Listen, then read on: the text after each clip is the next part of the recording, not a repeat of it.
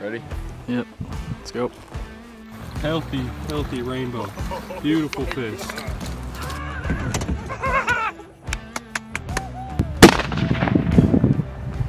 You dropped him, dude. Stud. On the squall, baby. On the squall. I got it too. Right there? I got it too. He barely fits in the net. Oh my god. Sick.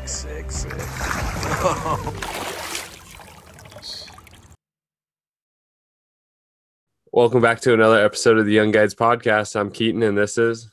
I'm Kyle. But first, a word from our partners. Up first, we want to talk about Heather's Choice. If you use the code TheYoungGuides15 at checkout, you can save yourself 15% off at heatherschoice.com. Check out Matt from Alaska Rod Co., selling some of the best rods in Alaska and in the United States. Make sure to go to check out his website, alaskarodco.com. You can also head on over to Lucky Bug Lures and get 15% off when you use the code TheYoungGuides15. Check out MJ Outdoor Gear, selling quality backcountry hunting gear.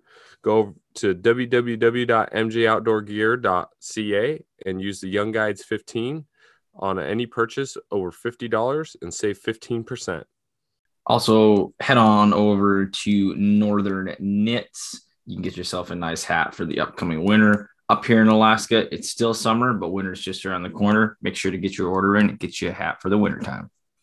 Also, check out our partner, NWTF South Sound Strutters, to help with turkey conservation in Washington State. Welcome back to another episode of the Young Guides Podcast. I'm Keaton, and this is... I'm Kyle. And today we have a special guest, a Kokanee biologist from the Lake Sammamish Basin, Lake Washington Basin. And we are very excited to hear about his upbringing and kind of what's happening with that Kokanee project going on in that urban watershed. So without further ado, welcome to the podcast, Dave. Thanks, Keaton and Kyle. Thanks for having me on, and pretty excited to talk about the project. Yeah, absolutely. Sure. Yeah, we're excited to learn more. To get started, Dave, why don't you tell us a little bit about your background, where you grew up, how you got into the outdoors? Yeah. So I'm a Californian, so I'll pre-apologize to all you Washingtonians who don't like us anyway. But I grew up in California. I was born in Fresno, and actually caught my first fish with my dad probably when I was about 5 years old. It was a rainbow trout on Dinky Creek. It's the first fish I ever caught. And from there, we moved up to Sacramento, and it was really a great place to grow up when I was there. It was less developed than it is now. And my parents gave me a lot of freedom. So I was kind of a latchkey kid. You know, both of them worked full time. I took myself to middle school on my bike or my rollerblades or whatever I wanted to do. Really, I just had to be home by the time the street lights came on. My street was a 1/4-mile long cul-de-sac, and we lived at the deepest part of it. And me and the other kids just ran over, nobody's yard was safe.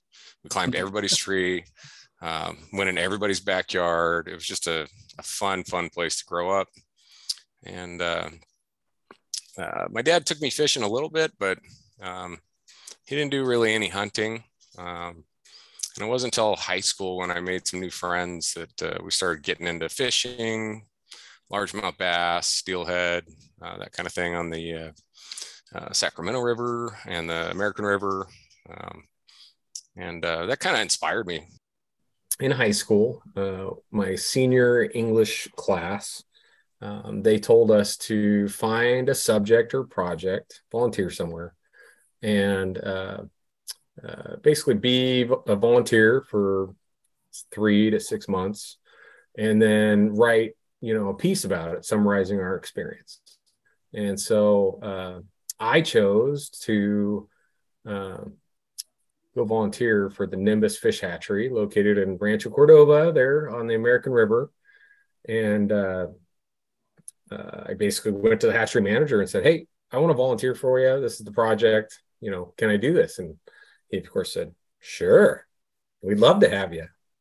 And so I started working there, and the duties included the grind through the summer of raceways and troughs and maintenance, but it got a lot more fun in the fall when the Chinook started coming back, and then the steelhead, where I got to start helping with spawning. So I did that for that 6 months, and then when I got out of school, the hatchery manager appreciated what I did, and so I wasn't, some derelict, and so he asked me if I wanted to come be a seasonal aide for the hatchery, and I of course said, "Yeah, this job rules." And then that actually timed out pretty well with my Alaska, because the seasonal aide is a 9-month job, and then the Alaska job was the rest of the year. So I got the summers off to go to Alaska, and then got to go back to the hatchery and make fish. Yeah. So what took you up to Alaska? So in high school, my parents gave me a choice of when you graduate high school, there's usually a big senior trip, and they gave me the choice to go down to Cabo with the rest of my peers, or I could go up to Alaska for a fishing adventure. And I chose the fishing adventure. And so I actually went to the Sportsman show there in Sacramento and talked to a number of people. And I found a guide service in Bristol Bay. And then we had some family connections with some guides that worked off of the Kenai and the Kisilov and the Nilchek and Homer. And so we signed up with all those, including Bristol Bay. And so I went up there actually with my mom. It was her family friends. And we did the Kenai and the Kisilov, which I caught a bunch of fish on. It was totally rad. Down to Ninilchek, caught some halibut down there, and then broke off from my mom, and I flew over to Dillingham, Alaska. And that is a small town, just a small little native town, big fishing area, and actually flew out to the camp that I was going to be on, which was on the Nushagak River. Mm-hmm. And they flew me out on a Grumman's Goose. It was a 1942 Grumman's Goose. Amphibious plane, lands right on the river. We'll do over 100 on the river. Wow. And they delivered me to camp. And it was like a tent camp on the river. In that section of the river, the Native Corporation owns most of the land. And so they lease these camp spots to these guide services. So nobody has any permanent fixtures. It's all portable. Everything's got to be packed in and out. And so I started fishing there, and my boss had hired 2 derelicts. Can be pretty slim pickings when you're hiring guides or camp help. And, they're this. And as a client, I was helping my boss more than the guys that he had hired. So he offered me a job there. I told him I'll be back next year. Let me do my job, and I'll come work for you. Whatever I need to get done. There's a lot of paperwork, guide paperwork, classes you got to take to be able to be a guide. So said I'd be back, and so I was, and I did it for 6 years.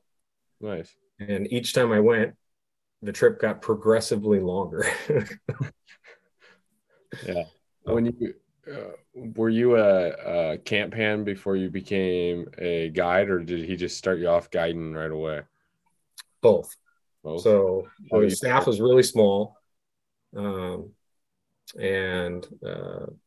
at times I was the cook. I was the camp hand. I was a guide. So there's a lot of work. Yeah. But I kind of knew how to operate boats.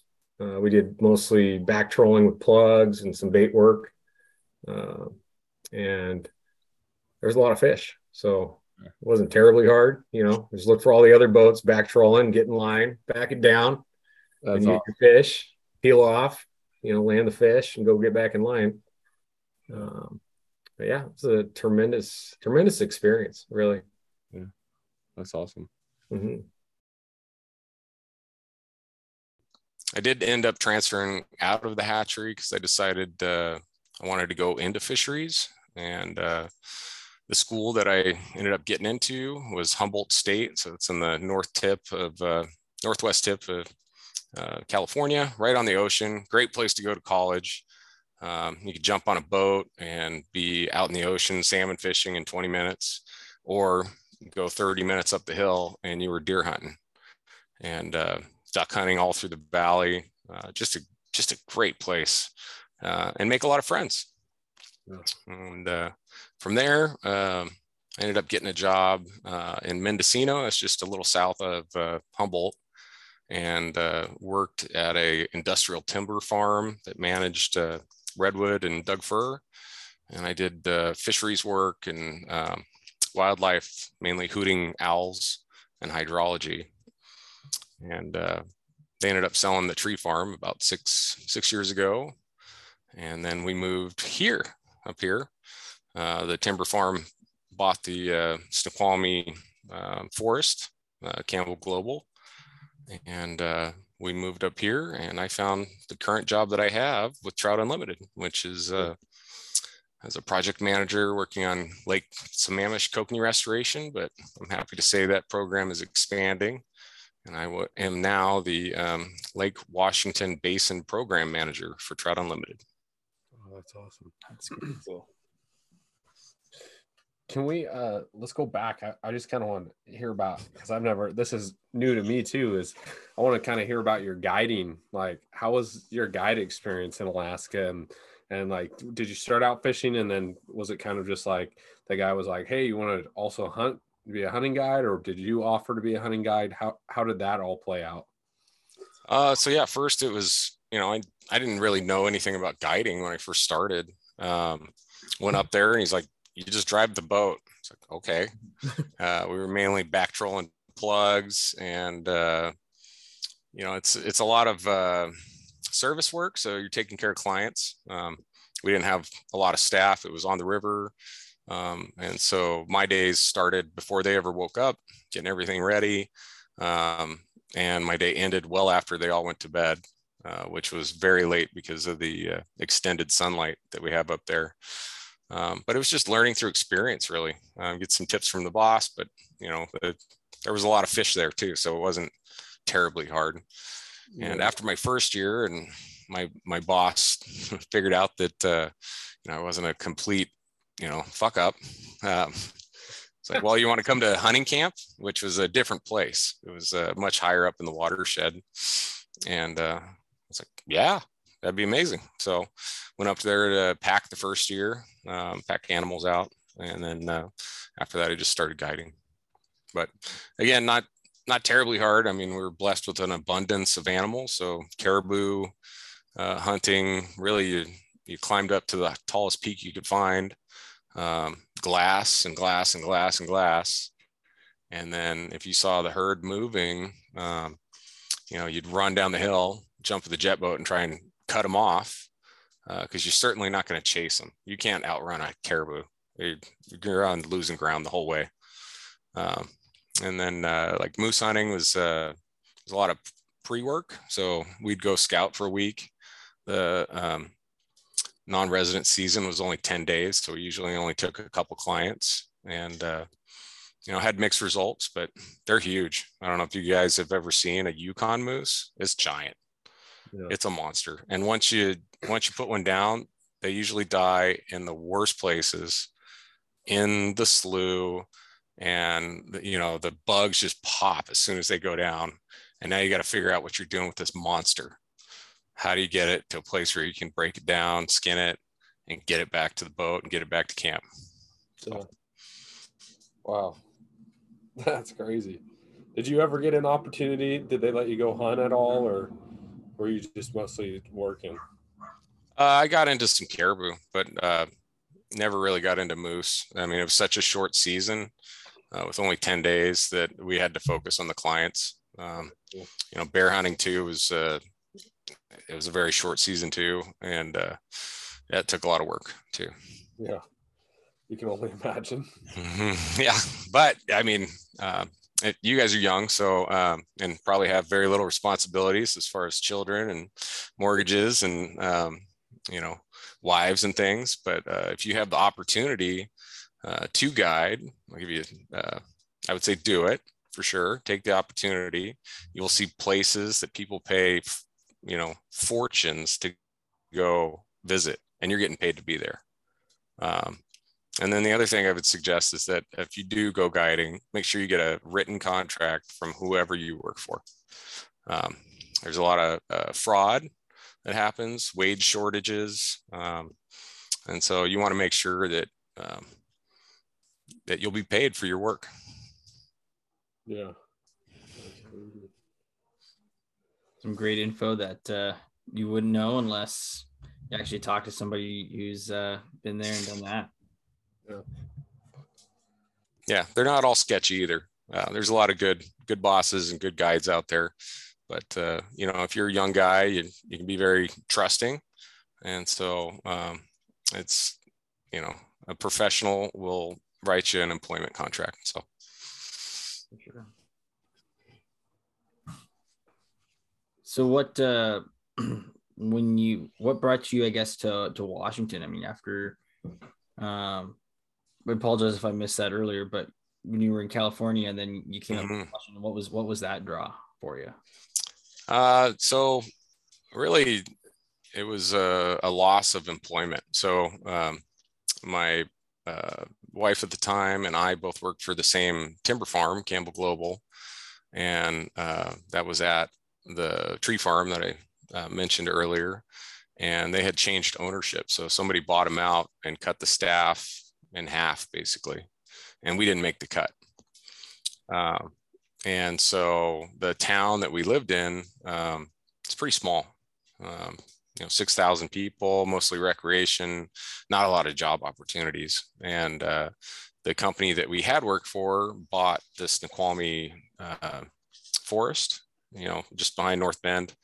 And they offered my wife at the time a job basically, and some benefits to move up here. And there was a lot more opportunity for me. I didn't know about this job that I have now when we moved, but coming from a 6,000 person town to, this metropolis, there is a lot more work opportunity. So we took the stab, agreed to try it for a couple of years, see if it worked out. And we ended up not working out. So when you came up here, where did you start working in your field? Were you working at that new, kind of doing the same thing, or? So the timber job was, it was a lot of different jobs all in one.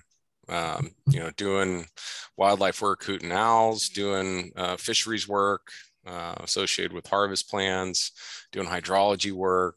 I was also the security liaison. We had a lot of guerrilla marijuana grows and trespass issues. So I worked with the security team. I was the fleet manager for the company. I wore a lot of different hats. But when we moved up here, I actually got to spend about 3 months with my 6-month-old daughter. So my daughter Juniper was about 6 months when we moved up here, and I got to stay home with her for about 3 months, which was amazing. 3-4 months. And I had actually worked not for Trout Unlimited, but with Trout Unlimited down in California. They have an awesome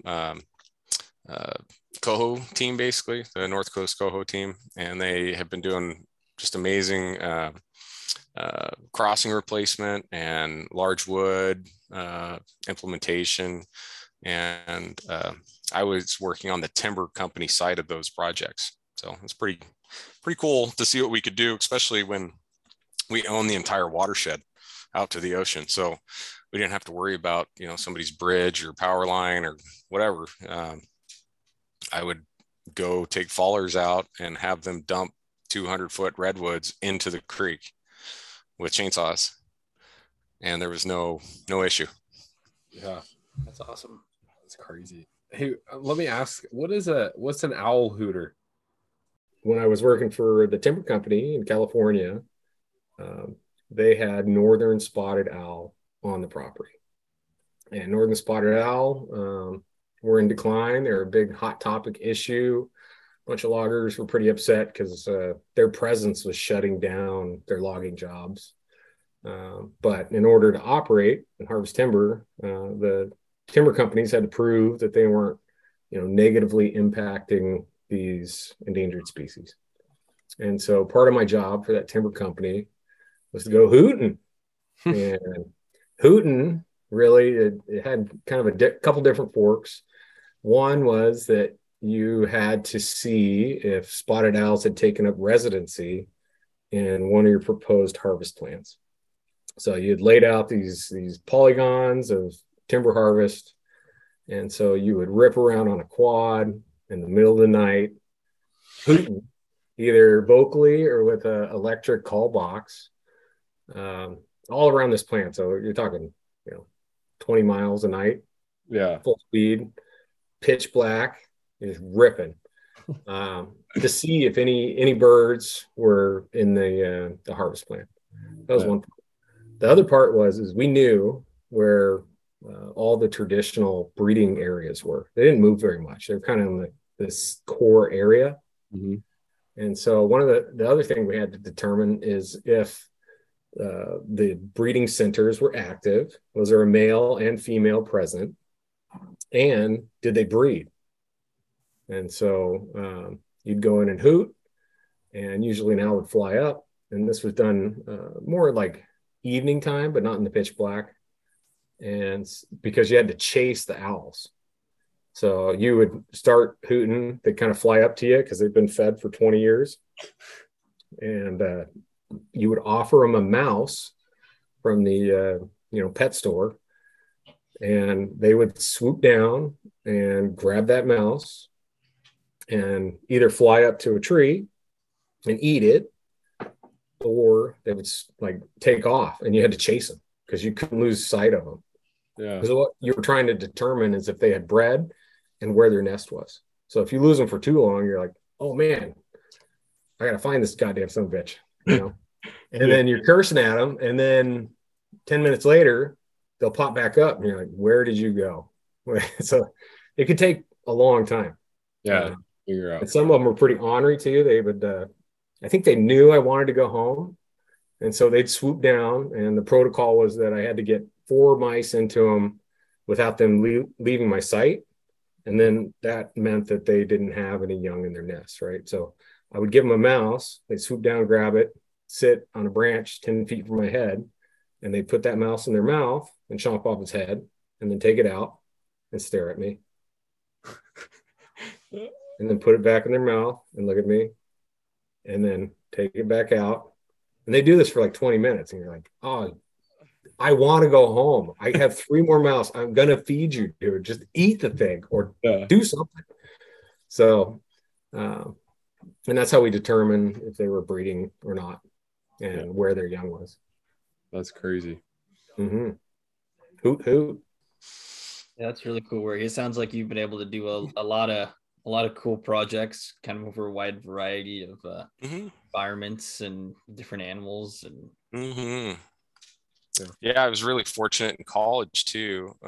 Since I was in the fisheries program at Humboldt, I volunteered for every like project they had. Any fisheries related stuff, I volunteered. So if they needed to go electrofish, looking for coho or steelhead, I was there. I worked on the research boat, the Coral Sea, and we would go way offshore and do, monitoring of either fisheries or, the ocean chemicals or whatever. But it's just a wide variety of experiences available. So super fun. So, I mean, you've kind of talked about your school background and kind of your background, but what was like your main drive to become a fish biologist and then really just like work on all these projects, I think, well, I've had a love really for fish since high school. I always found them interesting. And to be brutally honest, like my favorite fish are rockfish. Love rockfish. I would dedicate a career to rockfish, but I think there's only 4 jobs studying rockfish. And those people will never give up those jobs. So, salmon is really important. It's an iconic species in the Pacific Northwest. They're imperiled in a lot of areas, and there's a lot more jobs there. So that kind of drew me into salmon. And then I really like digging into a problem. So, like for salmon, say here in this basin, well, we've been doing a lot of things to try and bring back our salmon, say in the Lake Washington basin, but the needle for the recovery is not really moving, and it's not moving in the right direction. It's kind of moving in the wrong direction. And so bringing in, working with partners and bringing in new ideas and looking at new avenues that haven't really been explored, and finding potential that, you could actually really make a difference. You could really drastically improve our numbers in a meaningful way. That gets my juices flowing. Yeah,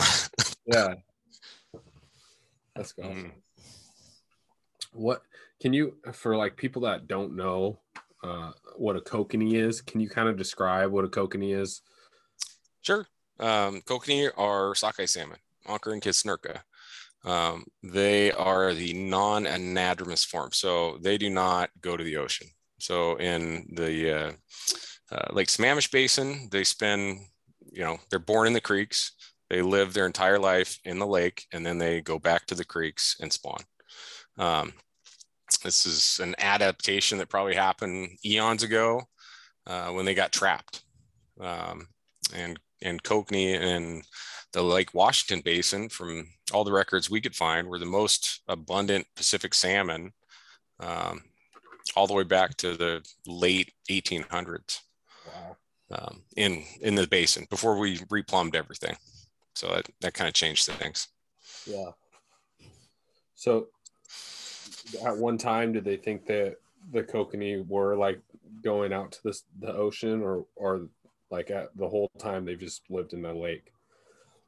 So the theory, at least that we were pitching around, is when the plumbing was, not modified, Lake Washington used to exit basically through the Boeing plant.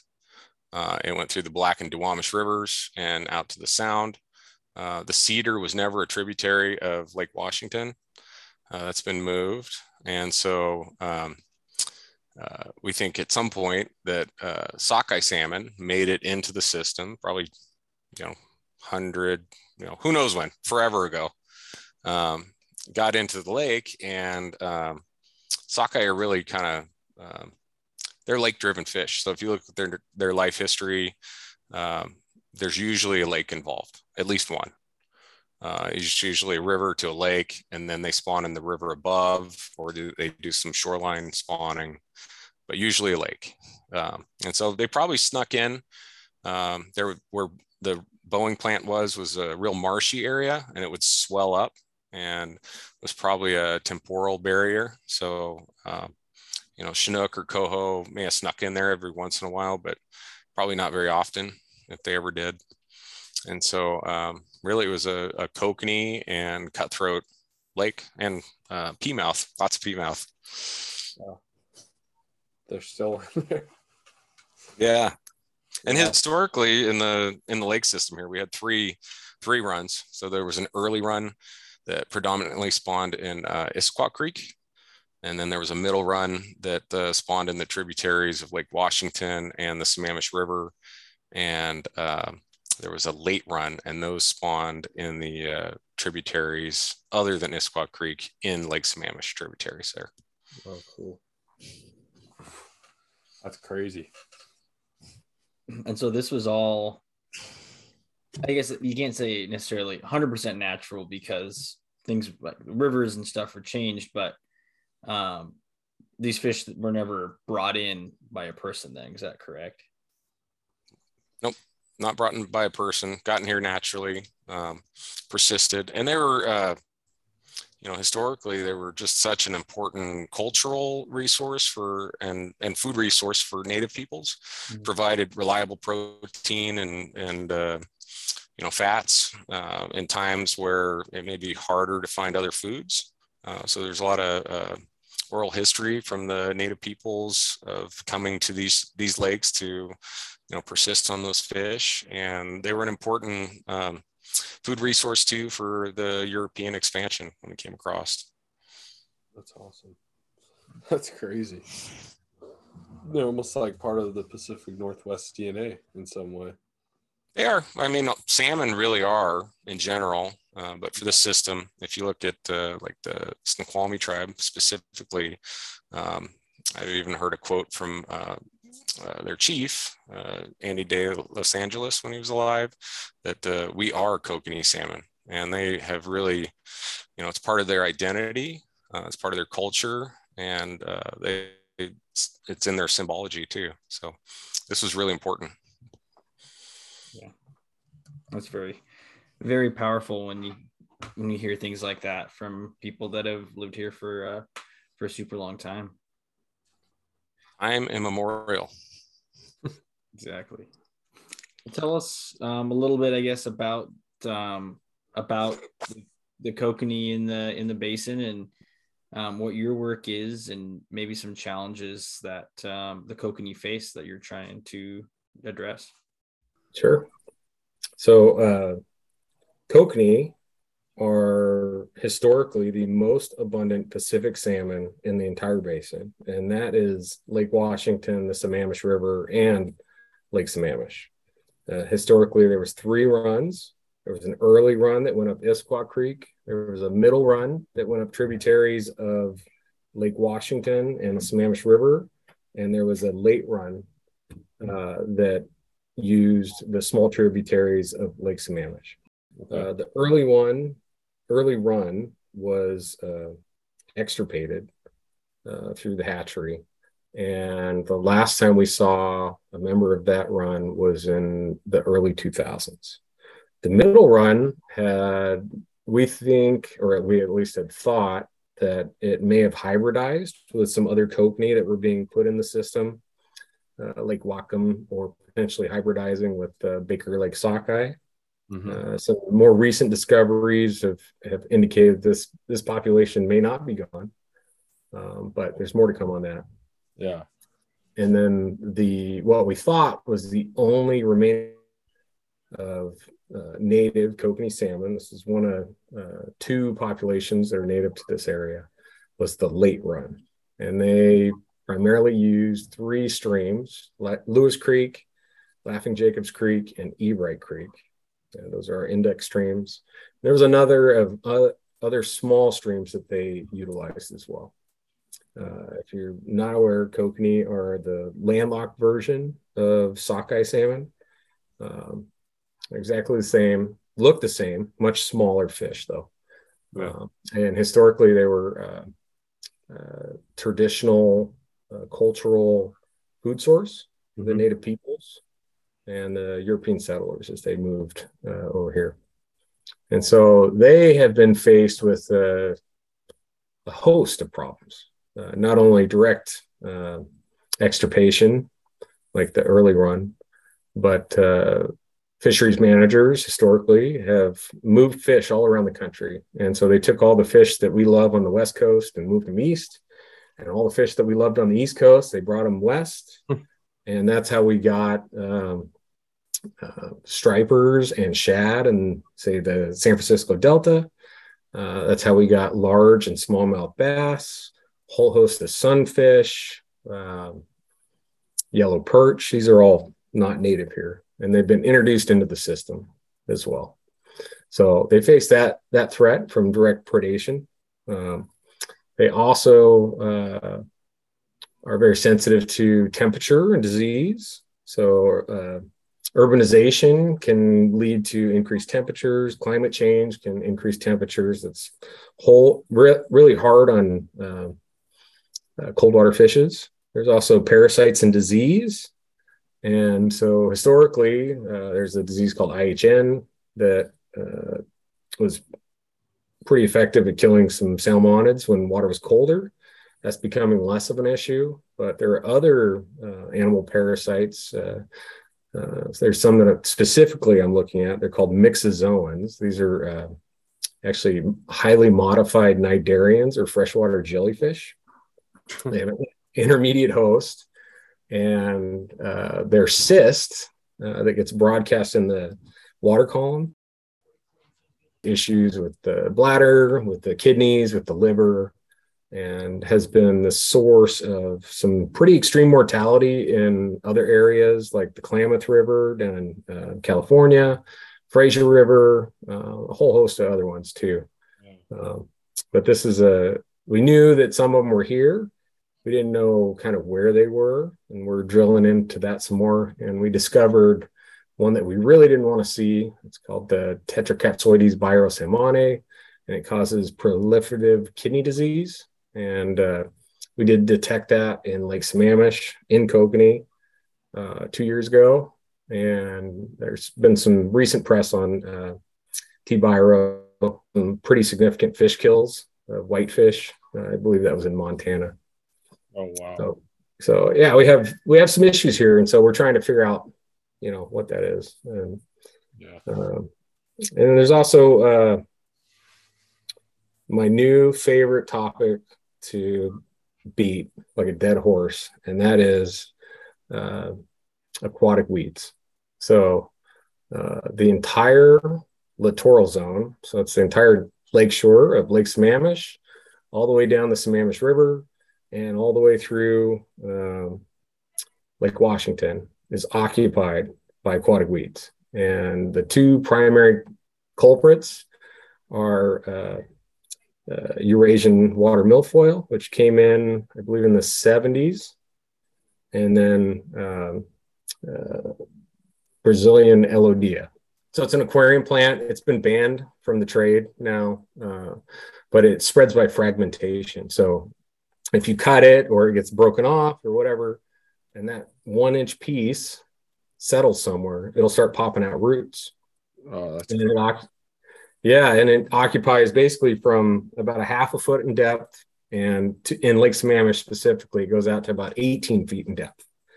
And so you have this band around the entire shoreline of Lake Sammamish, and it creates this really intricate habitat. It's got all these little holes in it. There's a false bottom that gets formed by the canopy. And then if you were to dive into it, it opens up. So you just have like the little stems. And it's utilized by these non-native game fish. It's perfect for them. It's really perfect.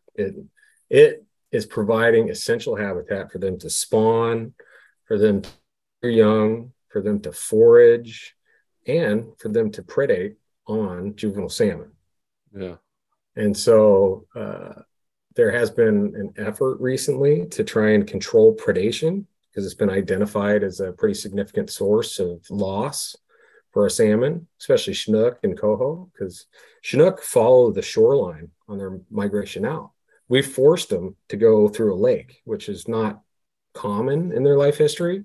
And so when they leave Issaquah Hatchery and go down to the mouth of Issaquah, they go left or right and follow the shoreline all the way around, all the way through that littoral band where all those weeds are, and all those game fish are just sitting there waiting to pick them off. And they do. They get picked off by everything. My fisheries professors, when I was in college, said everything loves eating baby salmon, and they sure do. It's a great nutrient source for them. Yeah. Crazy. Yeah, so it's a tremendously large problem.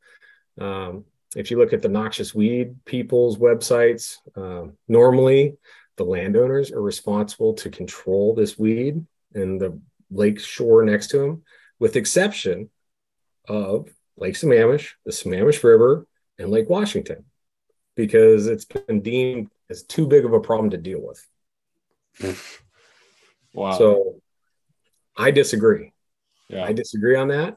And I'm looking at it from a salmon lens, but these weeds negatively impact water quality, lake ecology. They impact recreation and boating usage. They even lower property values. So they found that like properties that have this weed in front of them sell for 10% less than you would if you cleared those weeds out. Yeah. And I think that we'll be able to show that, if we piece all these things together, all these interests that have potential funding sources, we may actually be able to do something significant. And so that's something that is really gets my fisheries juices flowing, finding a problem that seems obvious, but nobody wants to take it on because it seems too big, but it's important. Projects like this and the mixozoans that I mentioned earlier may actually move the salmon recovery needle in a meaningful, positive direction. And that gets my juices flowing. Yeah. That's awesome. A good win for all salmon, kokanee, anything in the basin. I forget to say that more is that, I was originally hired as a kokanee recovery project manager, but kokanee don't just use weeds. They don't just get affected by these things. It affects all the fishes. Yeah. And so the restoration work that we're all doing to reconnect habitat, improve stream habitat, improving water quality, that lifts all boats. Yeah. And so we should look at it in that lens, not, discriminate against certain species. And I say that because kokanee are not listed as endangered. They weren't. And so they don't qualify for the recovery funds that are directed towards species like Chinook. Chinook are endangered. They get a lot of money directed at them. Yeah. But I would argue that, a lot of the projects that we're doing benefit all of them. And I think right now the mindset in some of the recovery managers is starting to change a little bit, and realize that, this is really going to help, or this could really answer some questions that we need to know if we're going to try and actually recover the species. Yeah. And it's pretty crazy to hear that they're not listed as endangered, because it has some historical meaning behind it. Like you're saying, like settlers and tribes once lived off this, these little red fish. So but they're just like kind of put on the back burner. And that's what you explained to us earlier too, about what happened at the hatchery with them, how they just drained them and let them die. So they're not as economically viable or valuable. Yeah. And so they aren't looked at as highly, but and I forget if I had mentioned before why or how they didn't get listed. There was 2 petitions to list these fish.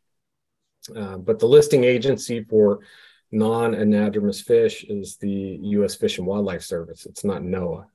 NOAA is a little more liberal with their listings. U.S. Fish and Wildlife Service is very tight. And so they went through their process and determined that kokanee, and there's other populations of kokanee elsewhere. So it didn't necessarily warrant listing. And it's a kind of a double-edged sword. It doesn't provide or allow access to some of the ESA recovery funding, but it allows us to do things with these fish that you can never do with Chinook that are listed. For example, we wholly changed our supplementation program in 1 year. Wow. That's typically a decade-long process. Yeah. And, we will actually have some answers from that change coming up, and we're really excited about it. That's great. Yeah. So when you're in the office, what do you do every day? How are you? Your time, the way you've explained it to me is the time of year kind of plays into how your day to day is going to go. Talk about like what it is like right now. Right now is not as much fun because I'm not in the field as much as I'd like to be. Mm-hmm. My day-to-day changes daily. So, I don't come into the office and then sit at my computer for, 8 hours, check out and go home. Right now, I've been working on finalizing some reports for projects that I've completed, one on aquatic weeds, another one on the remote stream incubator project, making sure that we get paid so that I can keep doing this work. And then I actually had a meeting with our new King County Council member today, Council member Sarah Perry, and introduce her to TU, what we're doing in the watershed, and how she can connect with us or support our efforts. Cool. Tomorrow, I'm going to take the day off and go fishing on the Sammamish. Nice. So it really changes by season. Summertime can be more busy with a lot of outreach and education events, getting ready for the winter spawning season, supplementation program, and lining up future work. So I'm grant funded, which if you've never been grant funded, it's a little more difficult than, being hired by Amazon. You just show up and do your job, which is valuable too. But I seek grants. I have to make a proposal on what I want to do with a budget. And a lot of these grant processes, I won't know if my proposal was accepted for 6 to 9 months, maybe a year. And once it's accepted, it may be another 3 to 6 months before I can ever start work. So I'm trying to plan, a year and a half, 2 years out on, lining up work to keep me doing this awesome job. Yeah, that's awesome. It's and people wonder why it takes so long to do any work in fisheries or anything, because it's like they're like, well, I want, they see a problem, they're like, why don't we have solutions for this now, right? Mm-hmm. And you just explain why it can be really different too. Like the aquatic weed project that I was talking about. My counterparts and I at King County have been talking about aquatic weeds for probably 3 or 4 years. Like, oh, we really think this is an issue. We think it's, causing mortality. It's impacting water quality. But we couldn't find something fun to study for us to actually explore this question until we got word that Council Member Claudia Balducci from King County was looking to do a project to support Kokanee in Lake Sammamish. And she had about $50,000. And so she was, soliciting proposal ideas. And we put forth a couple ideas. She selected the weed project. And we were funded, 2 months later. We had a contract. I had contractors pulling weeds. I had an agreement with King County to have their ecologist help me do some scuba surveying. And we knocked it out that year. So it can be very fast, but that's probably a benefit for working with Trout Unlimited is we can be nimble where other organizations are kind of locked into their budgeting planning process and can't shift as fast as we can. Yeah. Crazy. Anything else you want to add in your day-to-day? Or you think you covered it pretty well? I think another one that is a big part of what I do is interacting with people. So going and talking to people, not just, hey, how are you doing? And building relationships, but, really putting out information that's important about things that are happening here, building those relationships with jurisdictions or counties so that we're trusted. They know we're going to do good work. We're not fly by night. We're here for the long haul. And I think it's really something that I enjoy in this job. Being the go-to person, building those relationships, and building the program really. Yeah, it's cool. And supporting my good friend Keaton on his river cleanups and salmon in the classroom. Oh yeah, that too. Dave, I give Dave a call or an email like out of the blue every day, and he's pretty quick at responding back to me. So I appreciate that, Dave. Mm. you helped me get through a lot of my projects too, which it means the world to me. So, Well, I'll keep adding on your plate there, pal. yeah, I appreciate it. Let's talk about the new outreach coordinator. Okay. So I should talk about how that started. The Sammamish Basin was identified as a urban wildlife refuge partnership by the U.S. Fish and Wildlife Service in 2013. This was right after they denied our petition for Kokanee listing. Mm-hmm. And, it actually brought some resources to the area. But they had to figure out what they wanted to do with that. It's a designation. You got to figure out, what's our mission?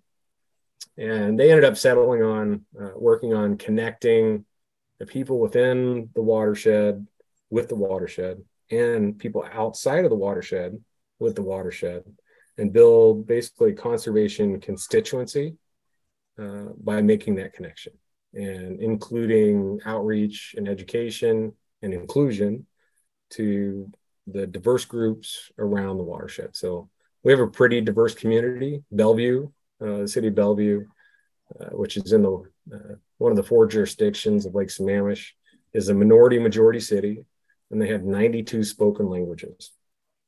And a lot of these people are new immigrants from foreign countries and haven't been exposed to, conservation messages or even given kind of a pathway to connect with nature, like many of us who have lived here our whole lives. And so really it was supposed to be that bridge. And so they continued on, and the effort kind of sputtered right before the pandemic. And they tapped us to kind of shepherd it forward. And we went through a process of fundraising, because what we thought is we need a coordinator. We need somebody who can help organize the partners, who can leverage all the partners together and amplify our message, and to be able to reach out to these community-based organizations outside the watershed and bring them in, make them included, and figure out how to bridge that gap, because there's been some efforts to do that, but largely unsuccessful. I'm certainly not the master of it, and I'm so glad that we were able to, reach our fundraising goal, which took 3 years through a pandemic, which was excruciating. But we were able to hire our UWRP coordinator, Alex. And Alex, she was a coordinator down in Oregon, and she was a shining star through her interviews. And we hired her in April, and she has just taken off. She's really working to advance the goals of the UWRP. She's helping kind of advance the DEI goals, or diversity, equity, inclusion goals of Trout Unlimited. And she's helping kind of the existing partners who haven't always worked well together, work well together. So she's doing a great job on that. That's awesome. And so we're going to be hosting some events here this summer. I spent a lot of time at the Lake Sammamish State Park. Mm-hmm. And after big holiday events, the park is trashed. Oh, yeah. A lot of people in there. And so last July 4th, I was cruising around the lake on my boat, went by the mouth of Issaquah Creek, and actually this was the 5th. And I saw that people left their garbage beer cans and floaties and chairs and everything else just piled up on the beach, just everywhere. Yeah. And there were some other people there, and I pulled in. I was like, this is disgusting, So I pulled in, started throwing stuff in my boat, and the people on the beach were astonished. They were like, are you going to take all this garbage? I was like, yeah, if you can help me, just throw it in my boat. I'll get rid of it. It's fine. I just don't want to see the creek or, park like this. And in 15 minutes, we cleared off the whole beach. Wow. And I was able to get rid of the garbage at the park. And I was like, well, that wasn't that hard. Just took some organization. And so we're going to be hosting a cleanup event on July 5th at the state park. just make it look good again. They don't have a lot of staff, so it takes them a long time, and they can't get out to the more remote areas. Yeah. It won't take a lot of time. It'll take some people, but connecting people, giving them some ownership of the park. This is our place. I think that goes a long ways to connect people. Absolutely. That's a good mission too. And if someone wanted to get involved in that, is there like a link or an event link somewhere that they could join and sign up? Yeah, I can give you a link. Alex just started promoting it on Facebook and Instagram there. But it's on July 5th, and I believe it's like 9 to 11:30, and then we'll be probably cooking some hot dogs and give them out to folks with some drinks. And we're going to try and do that. And then right after Labor Day in September, the day after Labor Day, we're going to do another one. Sweet. And just keep that park looking nice, Absolutely. So I guess, we had a great conversation, learn more about the Kokanee and about their history in the basin and how they're affected by us as humans, by raising temperatures, parasites, diseases. Why should we care about these fish? What is their importance in the basin that should make us want to maybe get involved or to learn more, or just work with somebody to try to prolong the fishery in the Northwest? Well, I think I'd first start out to say that they're part of the culture and heritage and quality of life of this region. Salmon in general are iconic. They are a symbol of this place, and they're important to a lot of people for that. But in the Lake Sammamish region, I like to look at them as kind of a mascot of lake health. And if they're doing well, then we're doing well as managers of our environment. If they're not doing well, that tells me that something's wrong and we could do better as managers. And they thrive in cold, clean water that's not polluted with, chemicals or, things that would make us sick. So you may not care, or I guess we can be explicit. You may not give a shit about Kokanee, but they do represent other things and other values that people care about. And knowing that you can bring your kids to Lake Sammamish State Park and not have to worry that there's fecal coliform in the beach area and your kids are going to get sick, it should be important to you as a parent, if you're a parent. It's important to take care of the places you live in, you recreate in. And as my dad always taught me, you always leave a place cleaner than when you found it. Always pack out that garbage. Always make it better. Yeah. So with that being said, how do you think in every day, maybe they're not fishermen, maybe just community members, maybe we are fishermen, how could we get more involved if we don't have that fisheries degree, or we're just that average Joe? Like, how can I get more involved in helping the kokanee or helping the trout or anything that needs help? How can I get involved in that? I feel like you're pretty involved already, Keaton, but not me personally. Oh. I've reached my limits, but how can other people get involved? I guess there's different levels, and it probably depends on a multitude of things. Probably the easiest thing is to, contribute to organizations like Trout Unlimited or another one of the great partners working here. This doesn't happen for free. It certainly doesn't. And so, and it's definitely needed in this area, especially with the challenges of finding funding for kokanee. The other one is just supporting events like planting, tree planting in riparian areas. It's an easy one to bring your family to. Helping with removing non-native invasive species like blackberry and things like that. volunteering. Trout Unlimited, the Three Rivers chapter, is starting to engage in trapping African clawed frogs. So this is a non-native species. It's a fully aquatic frog, so it doesn't come up and really ribbit, and it eats everything, including baby fish. And we found it in some stormwater ponds. So the chapter is jumping on that. They're taking volunteers, training them up, and we're starting to trap those fish. If you want to be more involved, advocacy is a great way.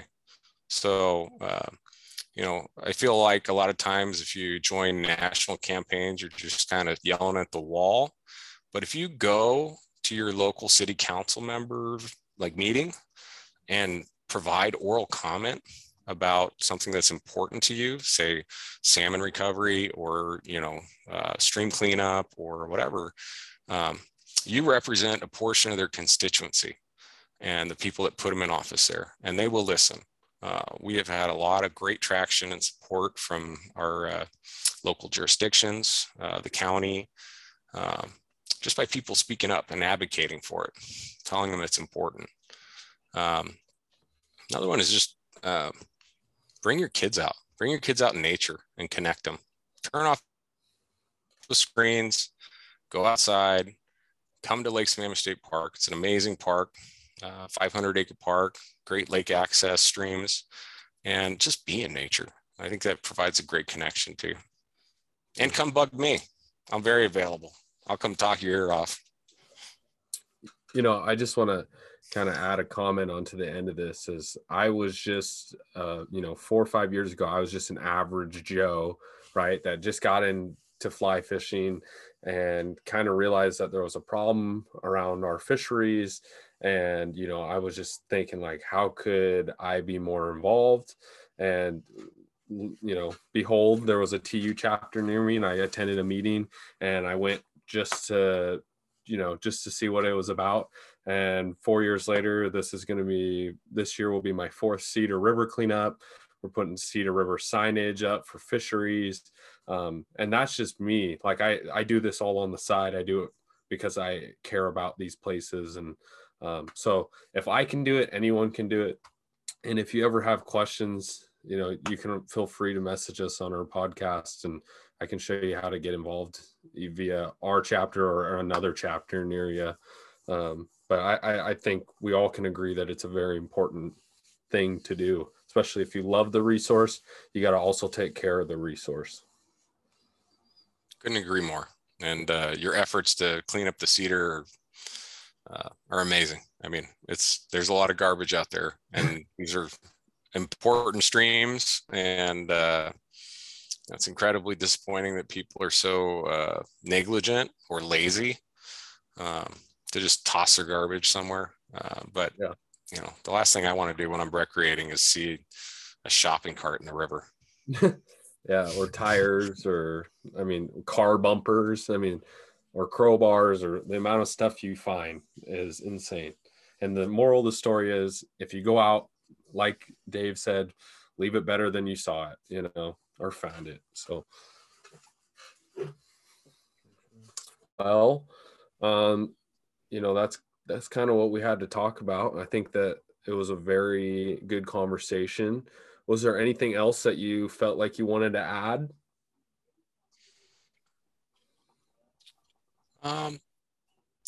I guess I would suggest people want to stay more in tuned. You can come to my website, lakesammamishkokanee.com.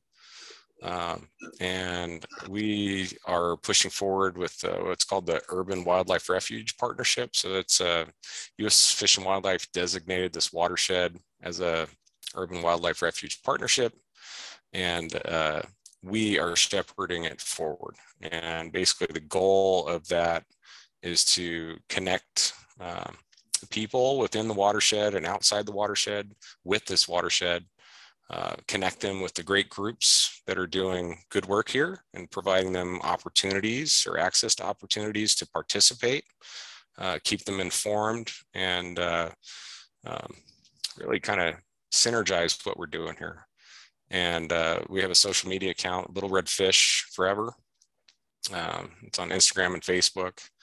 and there's a lot of postings, but that's going to start really getting more dynamic with our new capacity brought in with our new coordinator. So hopefully I'll have more updates later on that. But it's a great opportunity to bring new people into what we do. Awesome. Yeah, and we'll link that down in the show notes and on our website, so people that are interested can click right on that link and go check it out. Yeah. All right. Do you want to roll into it, Kyle, or me? Yeah. So like Keaton said, Dave, we appreciate the conversation that we've had with you, and we're glad that we could help provide that advocacy for your work and for the kokanee in the basin, and how we might try to get more people involved, or at least get them thinking, considering these fish species and again your work a little bit more. And yeah, we just had a great conversation.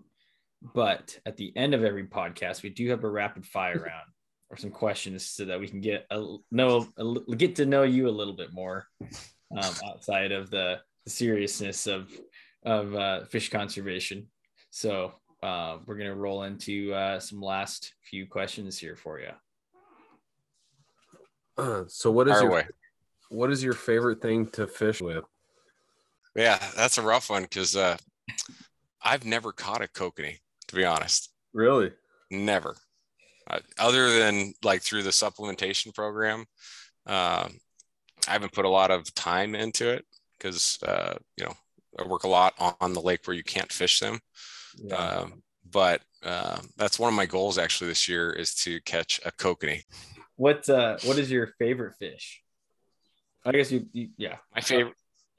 My favorite fish is rockfish by far. They are just amazing fish, very diverse, a lot of color morphs, just rocking attitudes. I mean, just spikes all over them. Yeah, they just get my heart. I would love to work with them, but there's not a whole lot of opportunities to do that. So I'll just love them forever and fish for them. That's awesome. What is a dream destination fishery for you? Probably my dream is to go to Rarotonga. Rarotonga is north of Fiji, and I have some college friends that live there and do shark research. Oh, cool. But they have dogfish tuna and all kinds of species I've never had any access to. And definitely a bucket list trip for sure. Yeah, that's awesome. That's the first time we've heard that one. It's good to get a mix up in dream destinations. That's really cool. Oh man, I probably shouldn't have said nothing. It's gonna be littered with people. Yeah. Now you're hot spotting on the Young Guides podcast. All 50 listeners are gonna figure it out. Beware 100 people spite. Well, if you can make the 14-hour flight, I guess you made it. So yeah, that's true. So go ahead. You're headed out the door. You're going to do an outdoorsy thing. What's your favorite meal and drink to have with you? Tasty bev? A tasty bev and a nice snack. Like, say Dave's headed out to the sound to go coho fishing. What is he eating and drinking on? Oh, I definitely have beef jerky, and I'm probably rocking a White Claw for sure. Nice. Flavor. True. I like the lime for sure. Yeah. That's great. It reminds me of my vodka sodas I drink.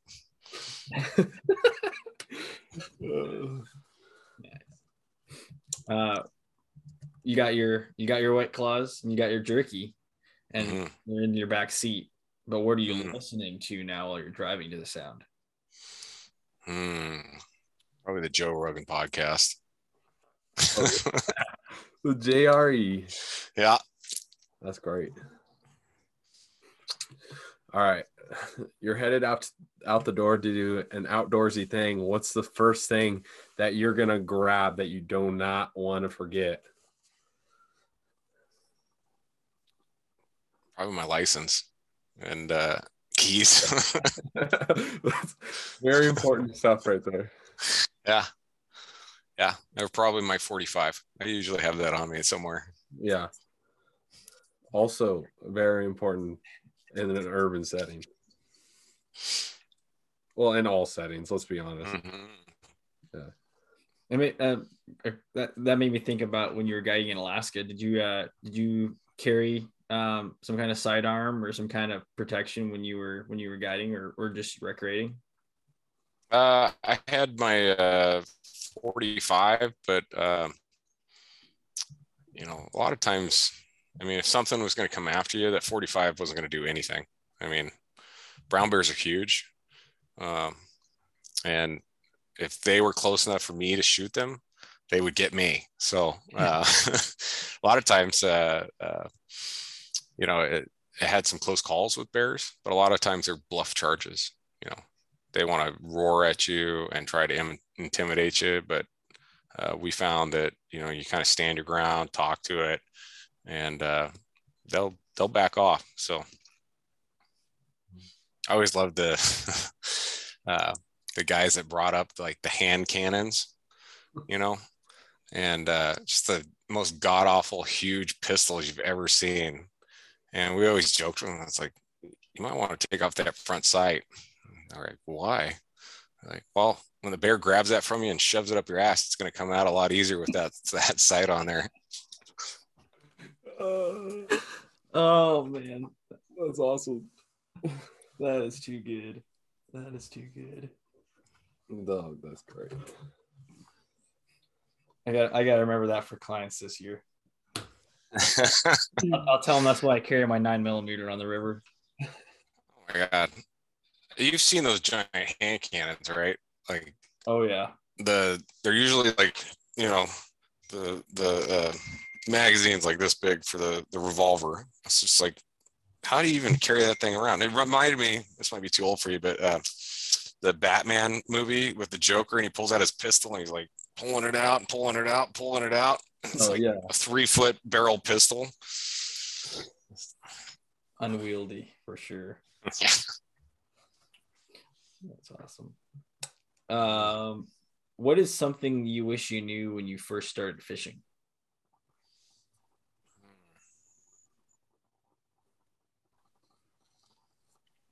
I wish I knew to.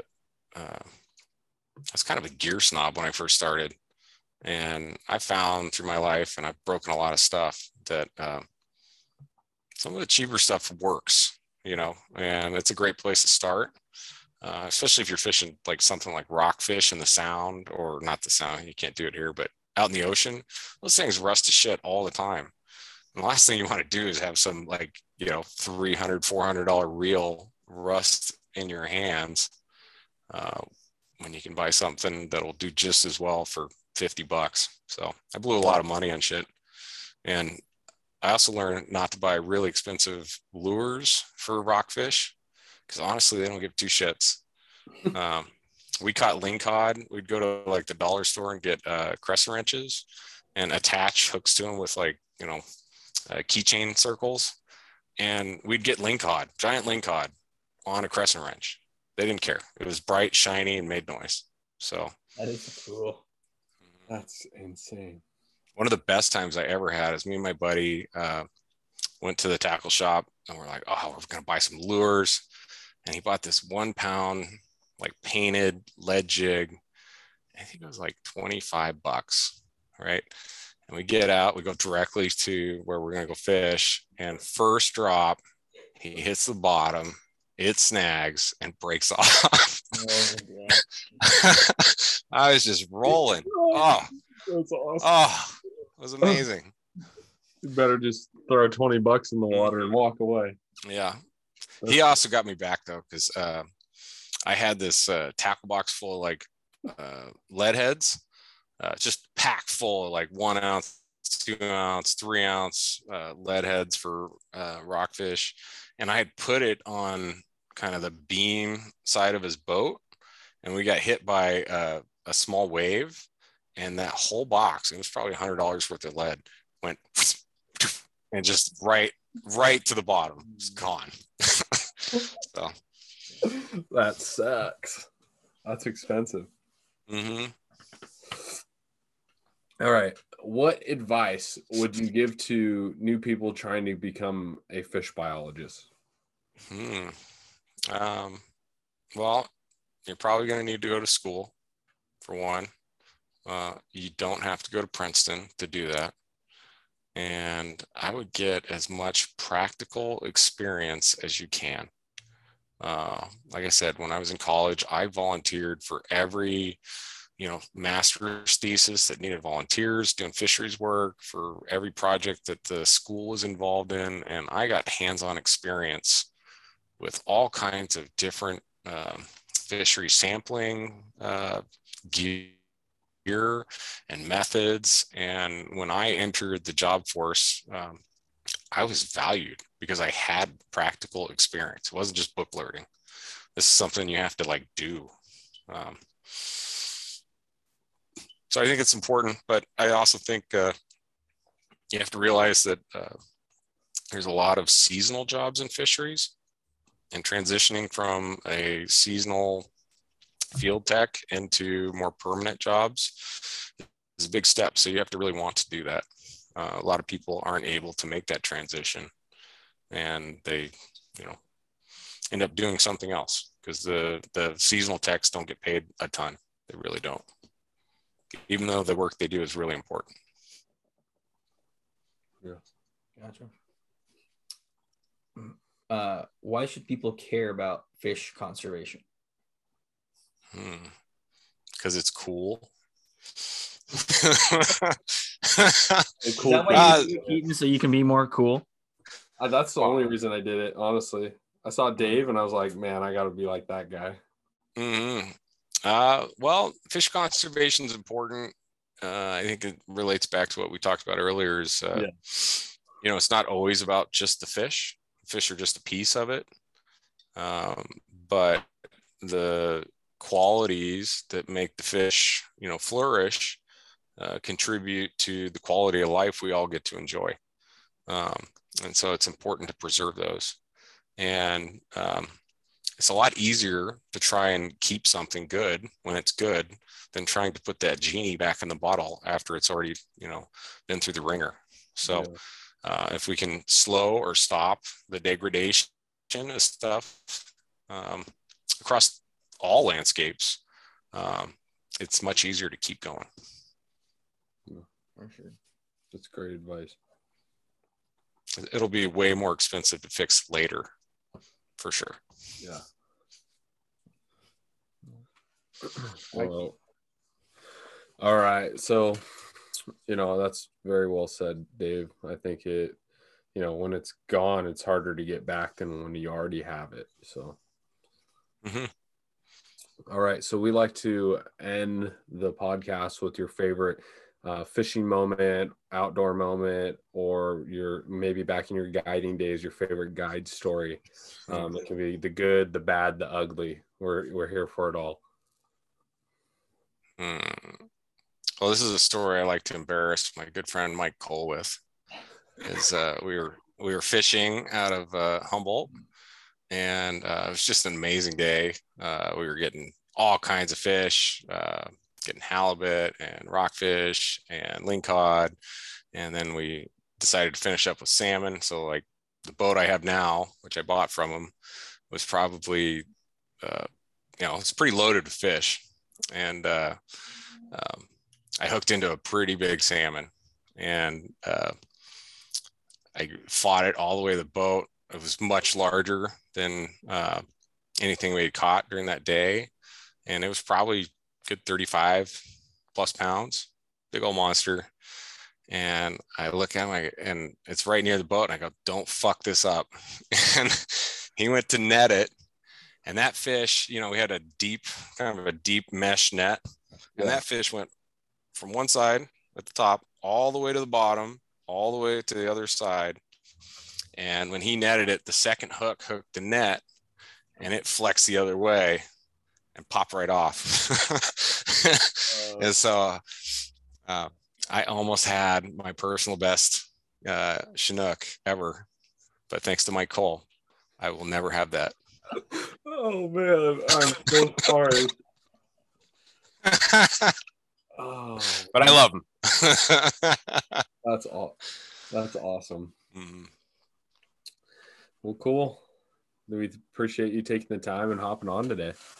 Yeah. Well, thanks for having me, and appreciate what you guys are doing. And I'm happy to come back and share more about Kokanee or other things that I deem important. Absolutely.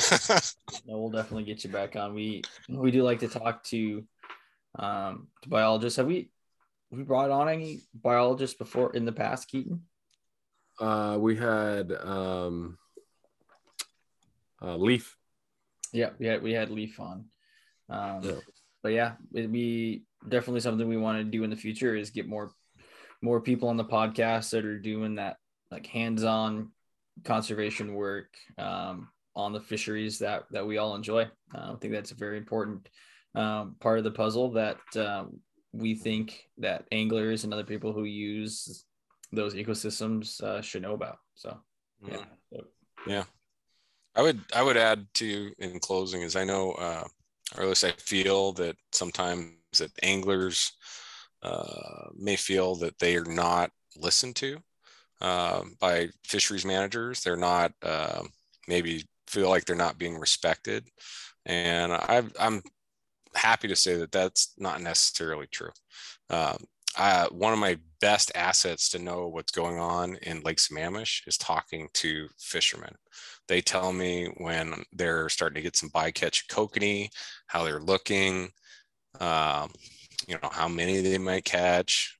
It's important because you guys are on the water. You guys are seeing these things. You guys have long history here, and that knowledge is important. So just kind of want to like put that out there because I've seen the dumpster fire comments that go around in Facebook, and I try not to engage as much in that because it never goes anywhere. But I'm very truly happy and grateful for the information I get from fishermen. Yeah. that's good. Well, sweet. Ready for the outro? Let's do it, Keaton. All right. Thanks for listening to another episode of the Young Guides podcast. We want to thank Dave again for hopping on and talking to us about their Kokanee in Lake Sammamish and this beloved urban watershed that, maybe some people look past. It's there's conservation going on everywhere, rural and in urban environments. Anyone doing work out there, we appreciate you. Keep working hard. Put your head down. Let's save some fish. And we're just thankful, from the Young Guides to you guys. So anything else you want to add, Kyle? I think that's it. We appreciate you guys listening to another episode. And like I said, we're going to try to get more folks on like Dave in the future to talk about our fisheries that we all love so much. Yeah, and just one little while we're on the outro, make sure to check out Northern Knits, Heather's Choice, Alaska Rodco, and Lucky Bug Lures. They're having some good stuff going on. Every once in a while, there's some sales popping up. They do great stuff. They're selling some amazing gear to make your fishing experience better, via clothing or lures or the rod you fish with or the food you eat. So I think we cover a lot of bases with the people who are also part of this podcast. So so much love to them as well. So make sure to go check them out. And that being said, we just want to thank you and thanks for taking the time to listen. And we see your Apple reviews. Keep giving us reviews. Let us know how we're doing, good or bad. It makes us this podcast a lot better. So we appreciate you. And with that being said, thanks for listening to another episode of the Young Guides podcast. We'll catch you on the next one.